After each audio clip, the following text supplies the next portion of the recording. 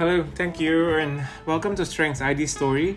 Hari ini kita mau bahas mengenai Organizational Development atau yang biasa disingkat OD. Ya, itu salah satu fungsi di HR biasanya. Dan menarik karena kita sering dengar OD, tapi kadang-kadang juga ada yang bilang sebenarnya apa sih OD gitu. Ada yang nanya kemarin di salah satu forum. So today kita coba mengerti apa sih sebenarnya perannya itu, role-nya seorang praktisi OD itu apa gitu ya. Jadi mungkin mulai dari apa itu OD. Nah, jadi basically OD itu adalah sebuah usaha yang terencana, yang udah di-plan ya dalam satu lingkup organisasi secara keseluruhan ya, yang mulai diatur dari puncak organisasi untuk meningkatkan efektivitas dan kesehatan organisasi melalui berbagai intervensi.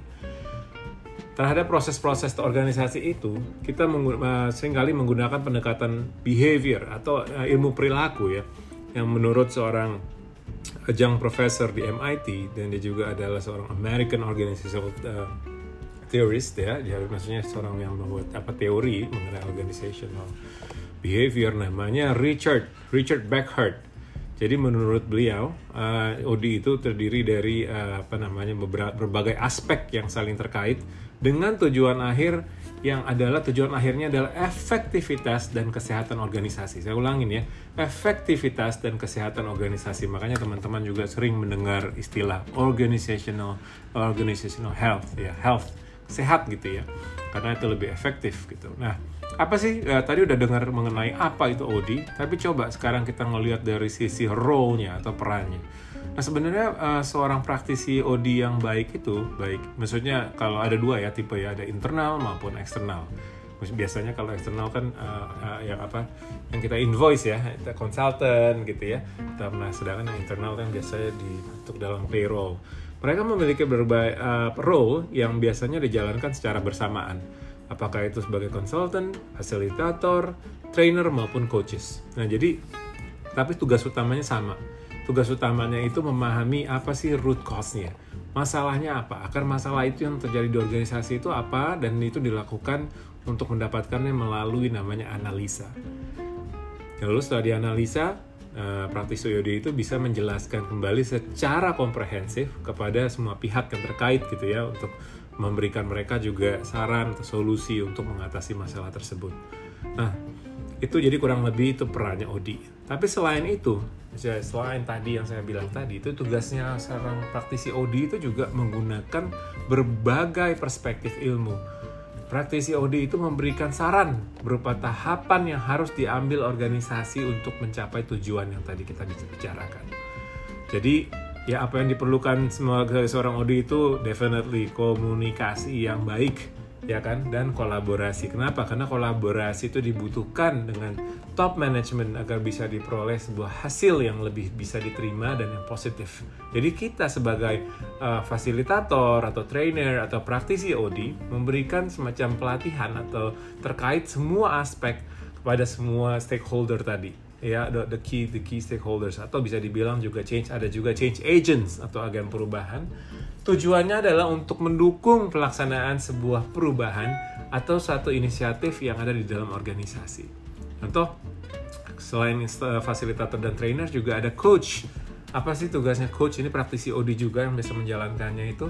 Ini membangun kemampuan internal organisasi dalam menghadapi perubahan, terutama bagi para pimpinan dan agen perubahan juga. Jadi itu adalah role tadi dari seorang OD praktisi, ada fasilitator, trainer, consultant maupun coach ya. Jadi itu tadi role-nya. Yang terakhir saya mau bahas adalah intervensinya. Apa aja sih intervensinya OD itu?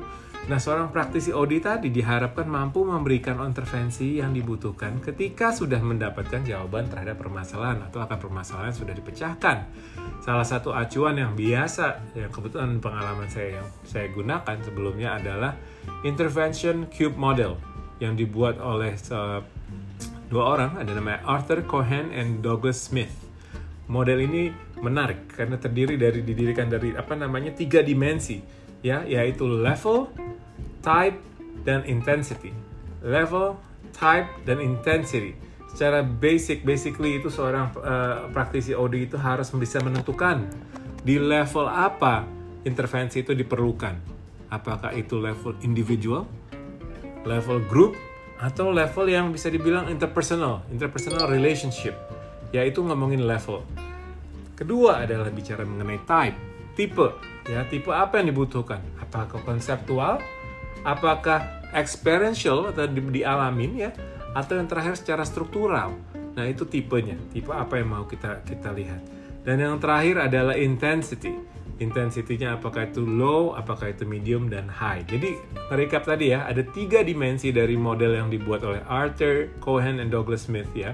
Dalam intervention, itu adalah level, type, and intensity. Oke, jadi keahlian seorang praktisi OD itu bisa dilihat melalui kemampuannya memilih dan menentukan intervensi yang tepat. Nah, jadi gitu ya, jadi kayak dokter memilih ngasih obat yang pas, jadi nggak ada yang apa istilahnya one size fits all gitu buat semua. No. Jadi di sini adalah menentukan, itu keahliannya, menentukan intervensi yang tepat melalui kombinasi 3 dimensi tadi untuk mengatasi masalah di organisasi. Jadi kalau kita menjadi seorang praktisi OD yang handal, kita membutuhkan ilmu yang luas dan pengalaman organisasi yang beragam. Jadi bukan hanya dari baca buku, tapi juga mengalami kegiatan berorganisasi ya, dalam arti improving gitu ya, sehingga membuat ya, apakah itu dari sisi engagement, apakah dari sisi performance management dan lain-lain, tapi intinya membuat satu organisasi itu sehat dan mencapai tujuan yang sama yang kita mau capai sama-sama. Oke, itu aja yang kita mau sharing hari ini mengenai organizational development atau yang biasa disebut OD. Have a great week and stay safe. Bye.